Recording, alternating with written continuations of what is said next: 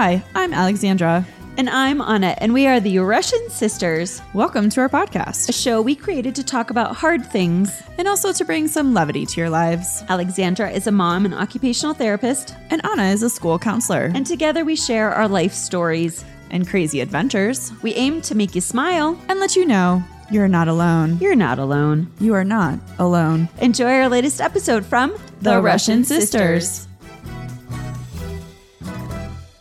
Hey everyone, welcome back to another episode. Hello. We are so excited to be spending another afternoon with you, or morning, or evening, wherever it is you are. That is right. How are you doing today, Anna? Well, Alexandra, when it rains, it pours sometimes in life. Do you ever find that to be true? A little bit. Yeah, well, I had the pinched nerve. You did. Well, it was like a muscle thing first, and then it became a pinched nerve. Yeah, And then the pinched nerve got worse. it and did. then finally, I talked to someone from the doctor's office, and they're like, I'd really like to see you. So why don't you come on in? And I was like, okay, fine. I'll come in for a doctor's appointment. And so I set an appointment. And then you know what happened the day before I was supposed to go to the appointment? What happened? I got sick. I caught a cold or something, an upper respiratory something. So then I got to cancel my appointment to go about the pinched nerve, which funny seems to be healing on its own now. But I was there for a few days there. I was like, I can't really move the muscles in my arm, or it's very painful. And I also have this cold, and I was just feeling kind of defeated there for a little while. I could see that. I wonder if this pinched nerve stuff, do you think that it's just stuff moving out of your body and turned into a cold? Yeah, who knows, Al? I know for sure, we've talked about energy work, and the fact that the week before this all happened, it was a big week. There was a lot of grieving and loss, and it was just a very stressful time in my life. And then my body physically manifested these things. And I was like, I hear you. Did it take getting knocked over the head with some sort of infection for me to have to slow down? Well, IDK. Well, it sounds like it. It sounds like maybe you got you weren't listening. And so you got it kind of in the face. Apparently. I mean, I'm not letting it slow me down really, because it's not like I took a day off of work, but I did have to go to the doctor today.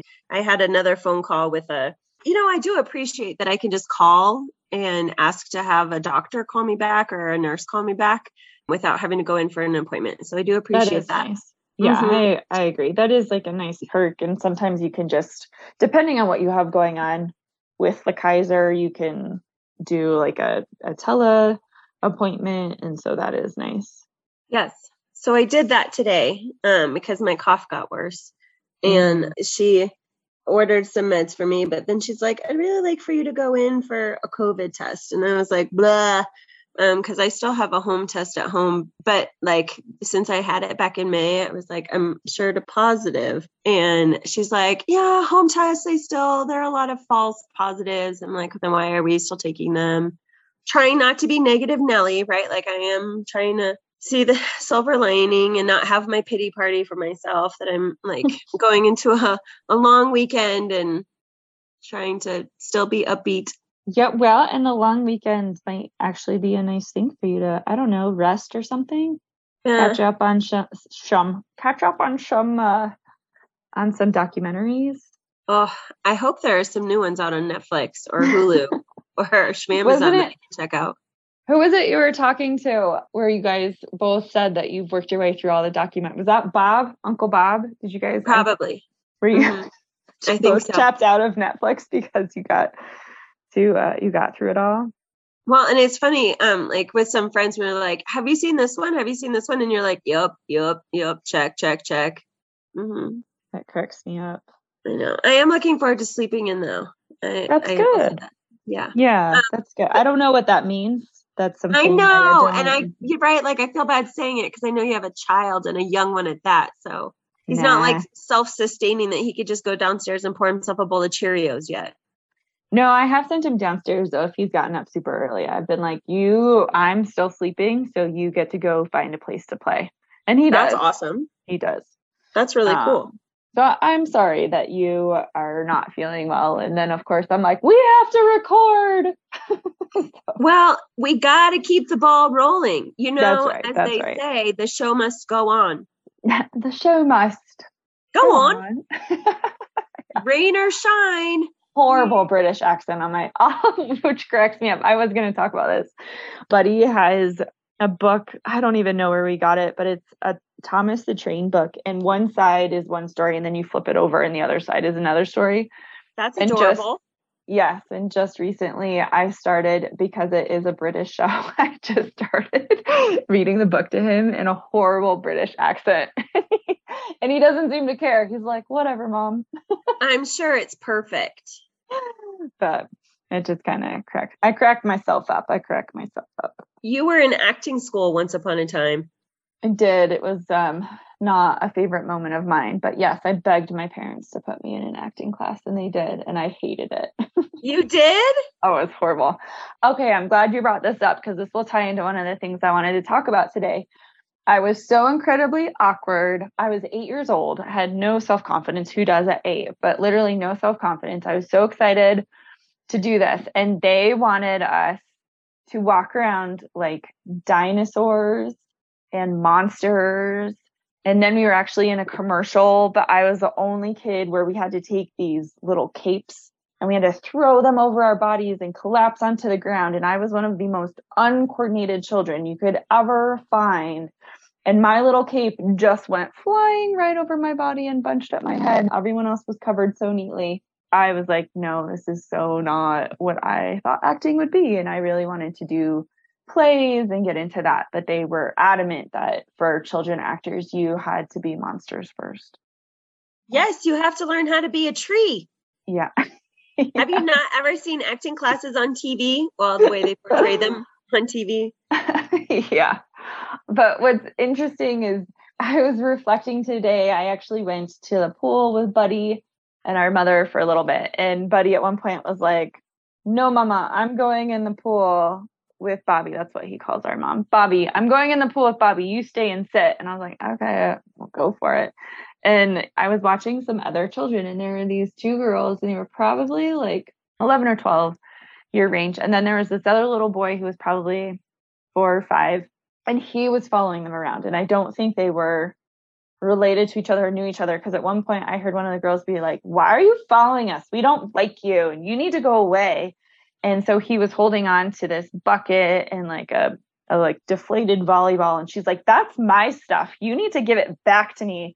And I just piped up, because I'd already heard someone else say like that came from the Lost and Found. I was like, I'm pretty sure that ball's not yours. And she just looked at me. I was like, I'm pretty sure it's from Lost and Found. And she's like, oh, is it? And I was like, well, you just said it was yours, but now you're not sure. I was so rude. And then I was like, and I don't know about that bucket. And she's like, my mom said, and I had already seen that her mom had left. And she's like, my mom said the bucket's ours. And I was like, could be, but you weren't playing with it. And she's like, and I was just struck. This went on for probably 20 minutes watching these girls like try and go to another side of the pool. And first of all, a pool is huge. Okay. So At first I was like, maybe he's not following you. It turned out he was, but he's also like 5 years old. And all he wanted, you can see that all this little boy wanted was to connect with these girls and have some like relationship, and just watching them. And I thought to myself, I went, when did that happen? When did these girls get to a point where, right, we all went through it. I know, Anna, you can attest to that. When I was little, you used to complain because I would follow you around. I'm like, but when does that shift happen? And is that something that just happens with hormones and getting older? Or is that something we project onto our kids? Let me go on a tangent for a second, and then I'll come back to this, because there's a reason all of this. I know it's all jumbled, but it all makes sense. So when I was in massage school, you learn all about like the different muscles in the body. You have to learn the whole skeletal system, and you have to understand how it all works together and all the biomechanics. And then afterwards, I was like, oh my gosh, they warn you, you are going to see what is happening biomechanically for everybody, which is true. Because I'm like, oh, you have a hip issue going on. Oh, you look like you may have had a knee replacement at one point. Oh, something's going on with your back. Right. It's like when people like study the DSM-4, 5, 6, yes, whatever it's on now. And now you see it everywhere. Yes. So I kind of feel like that now because I'm like really trying to dig into my self-worth and connection and understand relationship between people and ourselves and society.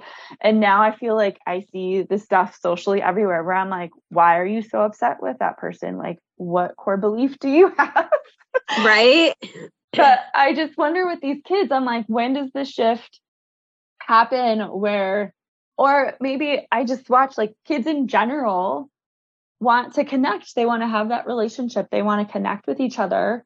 And then at some point, it seems like all of a sudden we start attaching to differences or why that person can't relate to you or why, like, I don't know if it's, we all want to be special and we all are.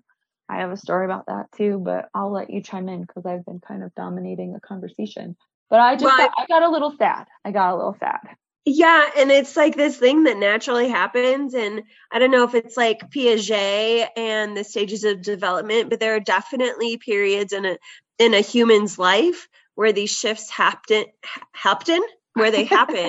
And in girls, there's like this weird change that happens around 8 or 9 years old. And it's like a switch. And all of a sudden they go from being this cute little like, oh my God, look at your cheeks and you're fun to do everything with, to like this sassy pants, salty, I don't know, like so sassy sometimes.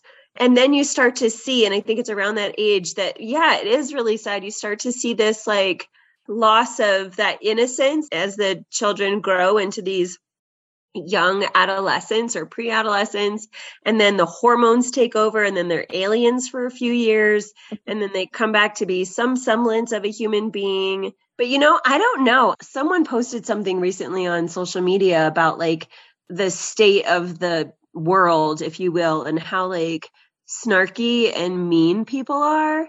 And yeah, I don't know, call it pandemic woes or whatever, but I don't know if it's a result of that, but there's certainly been a shift in humanity and lack of just like patience and grace for people. So on one hand, it's very developmentally appropriate, or like typical, shall we say, for the shift to happen in that sassy pants thing that happens in young people. But then also just as an overarching universal thing, I think I've noticed definitely a shift in lack of kindness on people's parts. And it's so weird. It's like as individuals, people talk about like the necessity for kindness. And then when it actually gets put into play, you're like, whoa, people are mean and really selfish. I agree. And then part of me wonders, like, do we just put our anger on our kids and then it becomes a stage of development? I don't know. And of course, there's also the brain growing. And I understand that. Like, that's why we have the terrible 2s and 3s, right? The brain and the amount of learning that's happening creates so much for a child that they can't even work through what is happening to them. And so because they can't verbalize it, you get these tantrums. And I can understand. So maybe that's what happens at that 8 or 9. And you're right. I do think that there is something going on in society as well. I think as a person who struggled so much to connect with people and have had to reevaluate my relationships and how I was as a kid and in college and even in adulthood, I just get a little nervous for Buddy because Buddy is like he just cracks me up because he's getting into a really friendly stage and you can see that he wants to connect, and he'll ask me like, what's her name? What's his name? Who is that? And, adults seem to be pretty open and okay with it, but I can already sense he's 3 and I can already sense from other kids that they're like, could care less. They're like, don't bother me. Just don't bother me. I know. And he's going to get his little feelings hurt. And it's like, it breaks your heart to watch it. And that it's part of life, I guess. I don't know. I don't like it. Well, and I started talking to him. I have a neighbor who has, I would say, is distasteful. Is that the word? A bumper sticker. And when I see this bumper sticker, it just kind of messes with me a little bit. And so we're in the car and we end up following him into our neighborhood the other day. And I just started talking out loud, and Buddy was like, what's wrong, Mama? And I was just saying, someone we know has an opinion and I don't happen to like that opinion. And I feel like this person could have expressed their opinion in a nicer way. And so then I'm like, right, he's 3 again. And I'm like, people are going to have opinions we don't like, but we can still find ways to love them. And even if they hurt our feelings, we can acknowledge that. And then we can, come around to a place of love or understanding that that person's allowed to have that opinion and we can still be nice to them. Yeah. And he's like, But I'm like, maybe I can just start planting the seeds now, because there is so much of that. If we don't agree, that we can't coexist kind of thing. Or maybe it's that we can't relate to each other. We can coexist, but we can't acknowledge or relate to each other. Well, and I had an interesting conversation with someone related to my profession. Perhaps it was a person who has a parental role, if you will. And I had just done what we call a restorative conversation with some students, and I was calling the parents to let them know that their children were involved in this restorative conversation. And first of all, when I used that language, the parent was like, I don't know what that means. And I'm like, you're right. I'm using verbiage that you probably don't use on a regular basis. So I explained what the process was, and then it was just a form of conflict resolution, and that the students had an opportunity to talk about what the issues were, try to get to the core of why there was a conflict, own their parts in it, talk about their perceptions of what happened, who is impacted by this whole thing, what their responsibilities are, and then they come up with some solutions for moving forward. So it's a really cool process and has proven to be super effective in many ways. Not all, and in not all dynamics would I engage in this, but when it's like normal peer conflict, it's a pretty good strategy. So I'm calling parents to let them know that their kids did this. And most of the parents were really receptive. And then there was this one parent who he was concerned that I had conducted this conversation with his kid and someone who is in a bullying position. And I was like, oh, no, that wouldn't be appropriate. And so I think he was thinking that it was like another conflict situation that his kid might have been involved in, because his perception was like, I tell my kid that if these people are going to rise to this occasion, like, you get to defend yourself. And it was like he was justifying that if someone's mean to me, it justifies me being mean back to you. And I was told I handled it kind of with grace. Someone was overhearing my side of the conversation.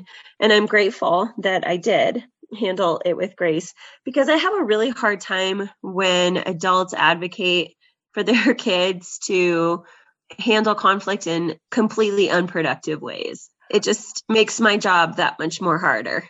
Oh gosh, I feel like this could go in so many different directions.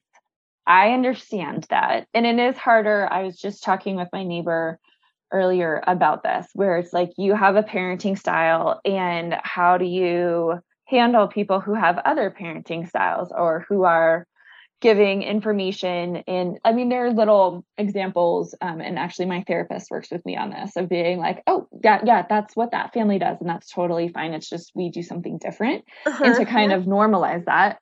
The bullying thing is so hard for me, and I have no idea how I'll handle this as Buddy gets older, because I do feel like sometimes, and not your school, because I know you're on top of it, but I do feel like sometimes bullying is not really addressed or handled. Not to say that anything physical has to happen, or being mean. Now, let me say this. If someone's mean to you, no, it's not okay to just be mean and go down to their level. 100%. I just think the bullying thing is the one, and we don't necessarily have to go in that direction today, but that's one that's just a conundrum, and I don't stress over it, but I'm like, I don't even know how I would handle that. And I'm hoping that Buddy never is bullied, but I've seen it where it's just not addressed, and then kids are terrorized. Yes. No, 100%. And I have heard the horror stories where people have gone to schools and they feel nothing has been done and nothing's been done. And then the bully just continues to, you're right, terrorize. And this parent relayed that his child was talking about processing through, thinking about how to come in and talk to the adult at school. And this parent let me know that instead of saying, yes, that's a great idea, this parent was like, well, there's probably nothing that they could do about it, or they won't do anything about it. And was like discouraging their kid from coming and talking to us, because this person probably had their own experiences and was totally laying their experiences onto this kid, instead of like having faith that we indeed might do something about it because we are really responsive. We also do a lot of preventative stuff, but I cannot control children 100% of the time ever. Like I never make promises that I can like keep people 100% safe because we are human beings with our own wills and brains and motives and all that jazz. I just found it interesting, like this parent's perspective. And I was like, God, and then after a while, I was like feeling really bad for the kid who grows up in that really negative environment, like very pessimistic environment. Oh, completely. And I do agree that it does sound like that parent was definitely like projecting their experience onto their kid, which is not cool. I wanted to go back to the perception piece of it, right? Because obviously this parent's perception is that nothing's going to happen. There's no point in talking to an adult. And I'm all for that, for like just FYI for those listening. We're like, what are you saying? Because I definitely think that there are ways to address conflict and to follow those. And then if you exhaust those and it's not working, then figure out another tool. But years ago, I worked for a company and I had someone who would, oh my gosh, this situation was so bad. And now that I feel like I have a different understanding of life, I'm like, oh my gosh, the situation was so horrible. But essentially I worked with a guy who thought that we should connect because we both had lived in Colorado at some point. I wasn't living in Colorado at the time. And I just kept saying, I don't want to hang out with this guy. We worked together. We had a fine working relationship, but it turned out he wanted to be friends with me. Really, it turned out that he wanted to have sex with me. And I said, no, he had a reputation. He had like 4 or 5 kids, and the kids he had were from having affairs with married women. And oh my gosh. So I had just decided I didn't want to be friends with him. And I thought that was okay, except he complained to management, and I was definitely working in a good old boys club. So he complained to management, and management came to me and handed me a book on how to be a friend. And I was like, what? And I read it because I really internalized that what they were saying was true. Like, I must not be a good friend and I must want to have sex with this guy. And because I didn't, and he tried to play it off that wasn't it. It was just that I made his work life really hard. Oh my God. I know. Well, I'm getting to the point of this. So the manager though, who gave me this book and like tried to talk me through all of this, he came to me once and he's like, perceptions are reality. And I always hated that phrase. And I couldn't I didn't have the words to say why. It just never felt right. And here's why. Your perception is your reality. My perception is my reality. Your perception is not my reality. And it's totally appropriate, I think, to understand where someone is coming from and what their perception is. But that does not mean that creates my reality and that there's something wrong with my view of the situation. Not only that, but your perception is not greater than my perception. Like, your perception of what your reality is not better or worse than mine, just different. So why is there weight put on that? Well, this was just a very dysfunctional work environment I was in. And that was not the only thing. And I'm so grateful, like, by the time I left, and then they were like, wait, come back. I was like, nope, you guys like pushed me out the door enough and berated me and beat me down. I'm out. But I agree. Like, there's no inferiority or superiority with this, and there's no comparison. It just is. And that's why they say, like, the truth is somewhere in the middle, which I believe is true, that it's somewhere in the middle. Yeah. And so I think the restorative practice you do is great because that also helps kids understand that there are other perceptions, there are other viewpoints to the same situation. And we've talked about this before, like when there were 4 of us who saw the same event, and all 4 of us, like, literally were in the car, saw the same thing happen, and then had 4 different stories of what happened. But I think it's awesome that you guys do this so that kids can start to learn that now. And I think it'll do much more service to them in adulthood of understanding that, or being able to go, oh, wait, I get it. Like, without making the assumptions, like, you must have gone after me, or because you were so upset or whatever, versus like whatever the situation is.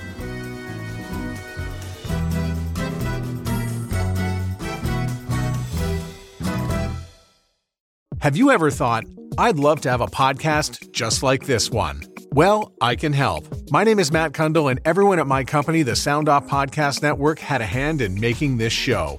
Whether it was about the sound, the discoverability, or that you're just enjoying the show, we are all about the detail. If you think you have a podcast in you, reach out to me via email, matt@soundoff.network, or check out the website and become one of the great podcasts we work with at soundoff.network. There were so many things about the story you just shared that I wanted to scream about.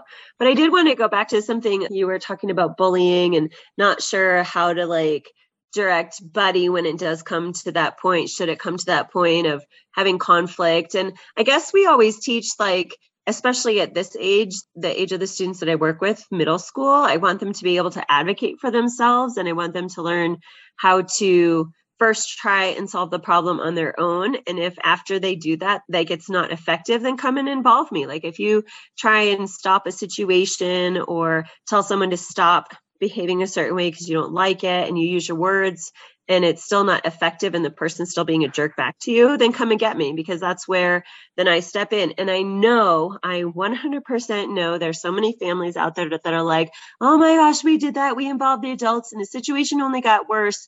Well, then, okay, there's something truly wrong then with the kid who's perpetrating the bullying behavior, and steps need to be taken to take care of that or whatever family situation. And so we are not afraid of getting law enforcement involved if there's a harassment or bullying situation, or if things get out of hand. I'm not afraid to take it to that level, and also do a lot of counseling, because from where I come from, bullying is a learned behavior, and kids who engage in that behavior learn it somewhere. And chances are things aren't awesome for them and they don't feel good about themselves, and they need some love and attention in a positive way that maybe they're not getting. So I see that point of it. And I also have seen the victim side where it's we've come to you, you did nothing, nothing's changed, my kid's still targeted. And then we, like I said, escalate the situation up the chain as is needed. But it's all very complex. There's no easy answer. Yeah, I totally agree. And I do agree that it's learned, and that person is craving something that they're not getting. And this is how they're expressing that. I know we talked about the whole preschool thing, but I recently was just looking at a charter school in the area, because I have a school contract. I've mentioned that too, I think, but a school contract 1 day a week. And this school teaches all the kids take Spanish from kindergarten up. And that's been a big thing for me. I would love for Buddy to start getting some exposure to other language. And Spanish has been a big one that I've been I think it would be so useful. And so I found this charter school that's not far from where we live. And I started looking at the reviews, and then usually I'll try and find reviews on different sites. But on all 3 different sites that I found, they were saying that their kid was terrorized and bullied and nothing was ever done. And I was like, no, thanks. Well, and the thing about that is, because I see that all the time, and there were some people who felt that way about my school, that my school several years ago was a place where nothing was ever done about bullying. And you have to be very careful about Facebook pages. God love the parent Facebook pages, but I want to know the school's perspective, because I also know the admin side of the coin, and I know that there are things that are being done. And because of FERPA and other protection of privacy laws, you can't share with people necessarily what's happening. And so that's always kind of been a pet peeve of mine, when people are like, I went to this school and they didn't do anything about the situation. And I always want to know, again, the other side of the coin. What's the other side of that story, instead of just taking that at face value? Yeah, I 100% agree. And when I was reading these, I was like, I've known that people will blow up doing reviews and stuff when they're pissed. One person could do multiple names. I know that there are things in place now to try and prevent people from having multiple accounts to do that. Because we're talking about kids and this connection and bullying and stuff, I listened to a podcast on Goop. I do like the Goop podcast. And this guy, his name is Matt Richtel. I'm trying to see if I can bring up, I lost his info, but he wrote a book. And one of the things he talks about is creativity, and how there's been some neuroscience research that shows that by 4th grade is when kids start to show and internalize a little bit more of the limits that parents put on them when they're younger, which would kind of fall in line in that 0 to 7 that we talk about. 0 to 7 is when you get a lot of the blueprinting, and then you internalize it after that. And what he was saying is that like we say no a lot, right? Like that's usually the first word kids say. But around that 4th grade time is when kids, like their imagination decreases a little bit. And it doesn't mean that they don't have that creativity. It just means it's a period of time that they kind of lose a little bit more of that uninhibited creativity and fearlessness. And I found that really interesting because, and I'll link, I can link this episode if anyone wants to check it out, and also to his info. But one of the things I found interesting is like Buddy loves swimming. He loves it. And we still do a weekly swimming class, and he just loves, I have to like prep him and be like, you cannot jump in until your teachers tell you, because he would totally jump in and just go to one of the little platforms they have.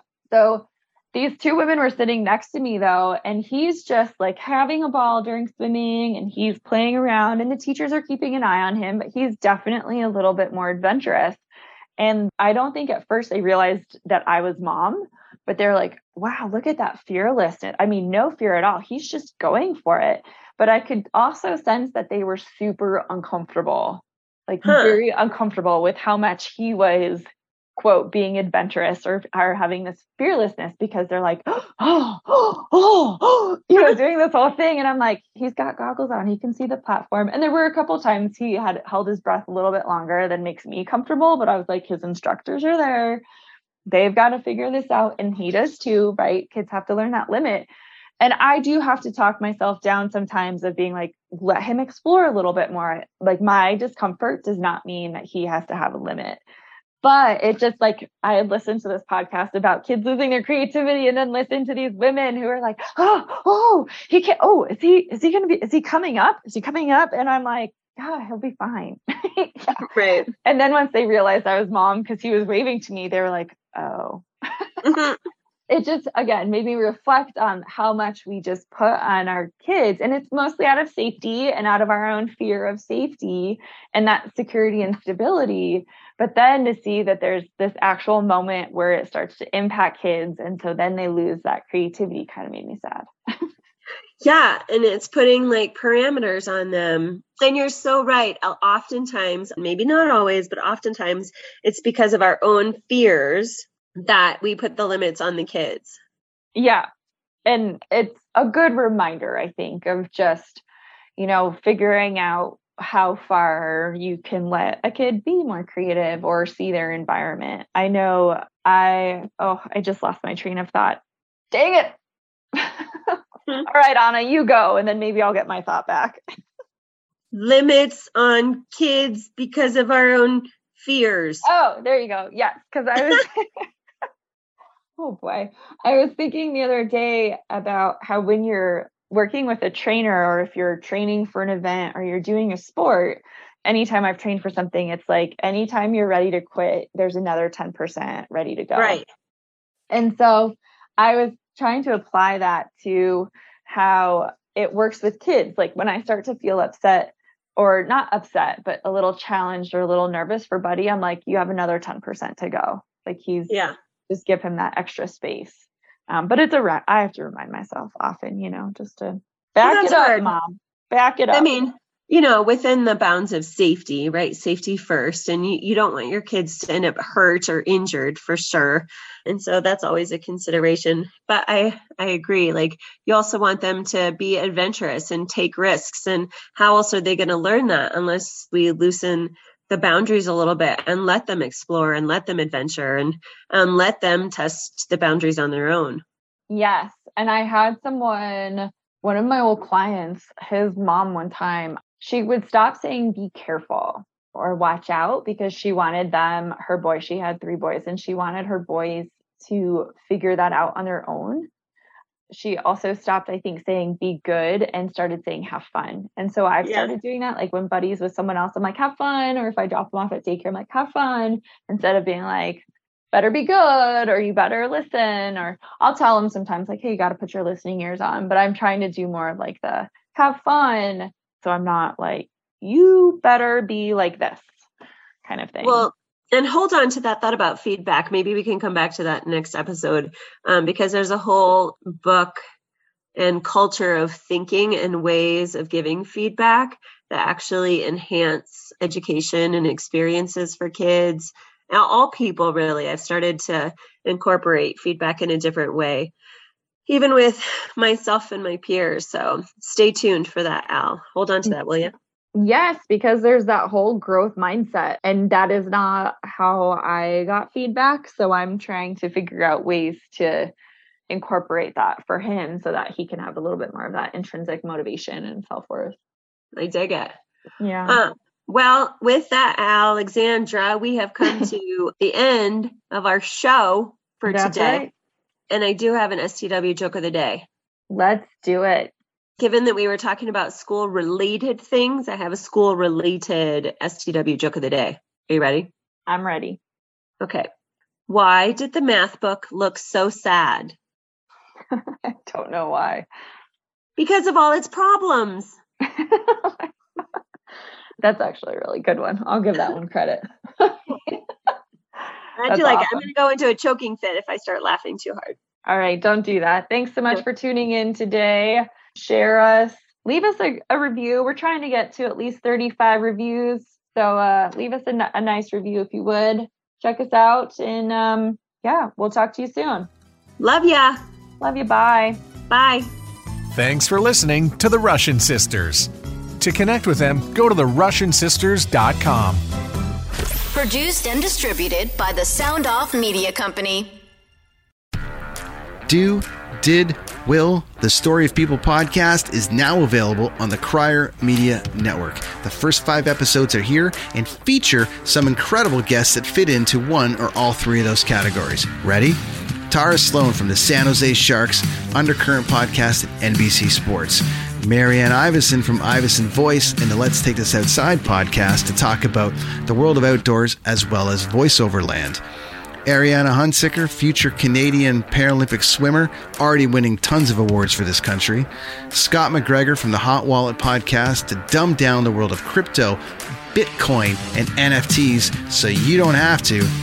And Jackie Holowati from Climate Pledge Arena in Seattle, Washington, the first net zero carbon certified arena on the planet. Wherever you get your pods, wherever you watch your pods, and on the Crier Media Network. It is your favorite girl. That's right, it's the Allie Mars, the one and the only.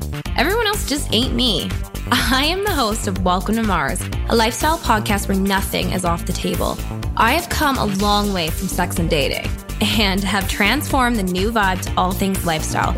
We still talk sex, but I'm more interested in the journey, where people have come from, how they made it, and where they're going. Subscribe or follow to a brand new look and a brand new era. Welcome to Mars. Subscribe or follow on Apple, Spotify, Google, or at thealliemars.com. Because even with the new look, I'm still that same bitch you love to hate.